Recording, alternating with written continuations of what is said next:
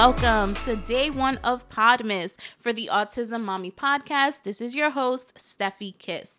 Every day up until Christmas, I will be providing you with a mini episode that'll give you a sneak peek of topics you can hear on the upcoming Autism Mommy podcast, which is not your typical autism podcast. Today, we will be discussing self-care for moms.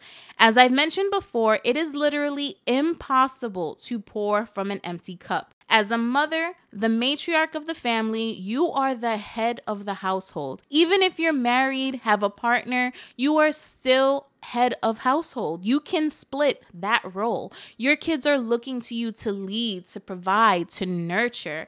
And there are no ways you can do that if you are not taking care of yourself first and foremost. That's why it's very important to have a self-care routine, something that you can do either once a week, once every 2 weeks, once a month.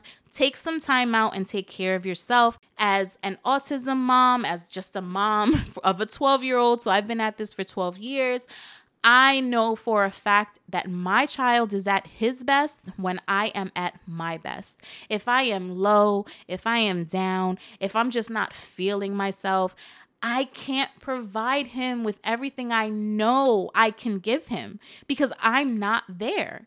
I'm at a 30 and I need to be at 100 so I can give him everything that he needs. So I just wanted to give you a couple of tips today on how you can focus on your self-care and what that may look like for you. First and foremost, I have a podcast called Do I Look Fat? And it focused on body positivity, self-acceptance, and self-care as well. And one of the big things that I was an advocate and still am an advocate for is focus on getting physical and moving your body. Now, that doesn't mean that you have to be a fitness guru. That doesn't mean that you have to work out 4, 5, 6 times a week. That doesn't mean that you have to run a triathlon or even a 5K or that you have to run, period. Fitness is different for everybody. And that's literally every body is different.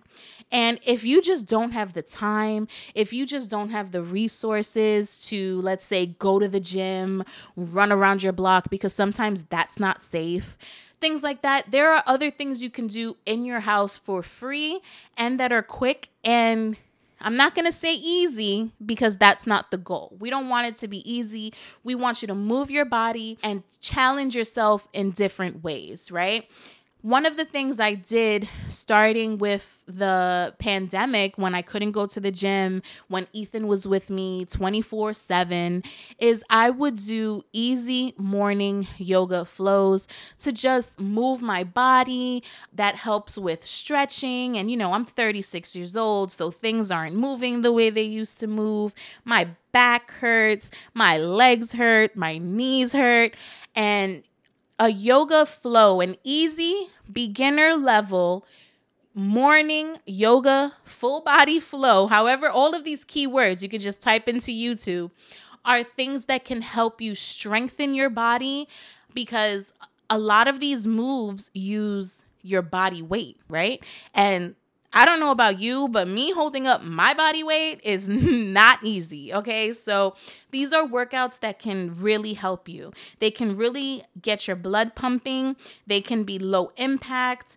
You won't make a lot of noise if you do it in the morning before anybody wakes up. Let's say you set your alarm 30 minutes earlier every day or 3 times a week to just get your blood flowing. You can pop in your headphones, get a yoga mat, and just do these body exercises in your living room, in your bedroom, in the kitchen, wherever there's space for you to do these things, you can get it done. Like I said, they are low impact. You won't make a lot of noise.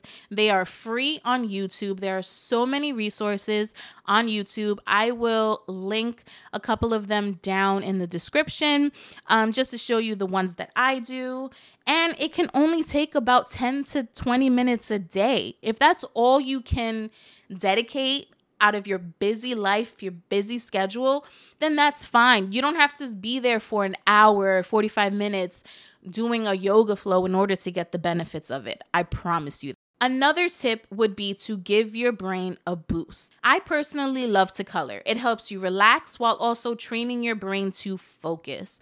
I have a problem where literally my brain is going 1,000 miles a minute in all different types of directions. I'm thinking about Ethan. I'm thinking about me. I'm thinking about his schooling and his therapies. I'm thinking about my health and my fitness and my weight and my money and my job and my family and Ethan's dad and our co-parenting situation and how I'm going to make money and this podcast, and all these things are running through my head day in and day out, and sometimes I just need to block them out.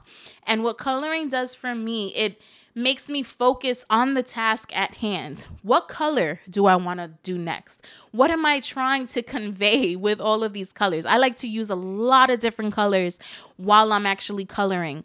I can't explain how it just relaxes me, right? Another thing to do to help, give your brain a boost is journaling. Just writing. When was the last time that you wrote something that wasn't like job related? And even at work, a lot of people don't even write at work.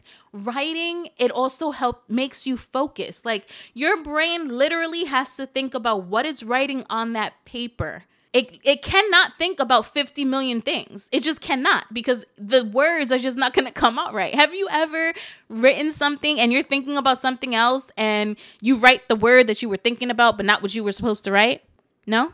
Just me? Because that happens to me all the time. I have to focus on what I'm writing.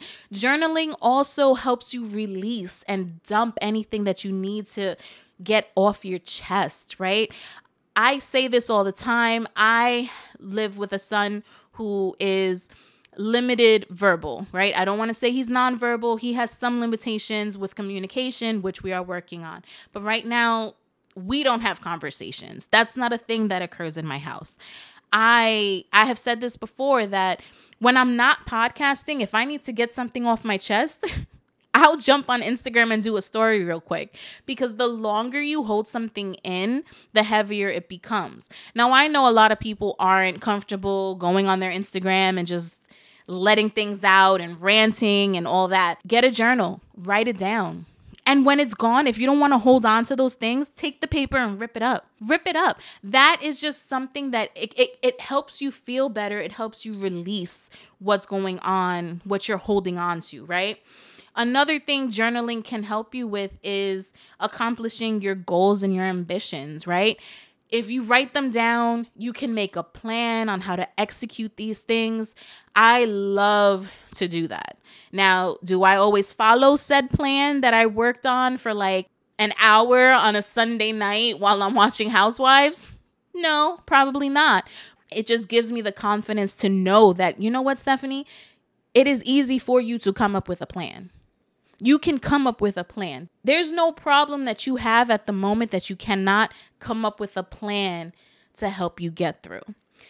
Another tip, obviously, is pamper yourself. Now, when people think of pampering themselves, automatically they go to like nails done, hair done, everything did, right? Which is great. If that's what pampering looks like for you, that's great. Maybe it's a facial or like a face mask that you can have on, while you're just relaxing. Maybe it's a shopping spree for yourself. Maybe you just go to like Five Below and buy a couple of things for $5, Or even sitting in your clean living room with a glass of wine or a blunt in hand while your favorite candle is lit and your guilty pleasure is on TV. You just have to think about what makes you happy and how you can set aside time at least once a week, once every 2 weeks, or even once a month to make it happen. I know we're all busy. I know we all have different responsibilities, different things going on in life, but it's always good to set aside time for yourself. And this is on top of getting physical. I feel like working out or doing some type of movement, going for a walk, doing yoga, going to the gym once a week, if that's something that you can do, going to the gym twice, 3 times a week, whatever movement looks like for you, dancing, you can turn on some music for 30 minutes, 20 minutes, and just dance around. Maybe while you're cleaning, take the broom and use it as your dance partner. I don't know. Move your body. I feel like everyone should move their body at least 4 times a week. And like I said, you don't have to be a fitness guru, but just move your body. As moms, we always put others first. Family, work, friends. The same energy you give those things, you have to give to yourself as well. Speaking of friends, make time for your friends, okay? It is very important to cultivate outside relationships from your family, your partner, your children, okay? You were a person, you were an individual before you were a mother. That's very important. It's very, very important not to lose yourself. Make time for your friends. Make time to talk about things other than maybe being a mom, and it doesn't always have to be in person, even though in person is the best. You can go out for coffee, breakfast, go for a stroll, go for happy hour drinks, once a month or whatever have you. But you can also, in this day and age, do something like a FaceTime call or a Zoom call with your friends. I recently moved to Florida away from all of my friends. All of my friends are still up north. And I have been FaceTiming my friends more and more often, sometimes while I'm cooking dinner. As mothers, we are queens of multitasking. So while I'm making dinner, I'm FaceTiming my friend. I'm talking to her. I'm walking around, and she's probably making dinner as well. And it's a release. It's a relief and a time where you can set aside for yourself. Thank you for tuning into today's episode, day 1 of Podmas, and to come back tomorrow as we talk about being a single mom. Always remember, bitch, you doing a good job. Bitch, you doing a good job. Bitch, you doing a good job. Bitch, you doing a good job.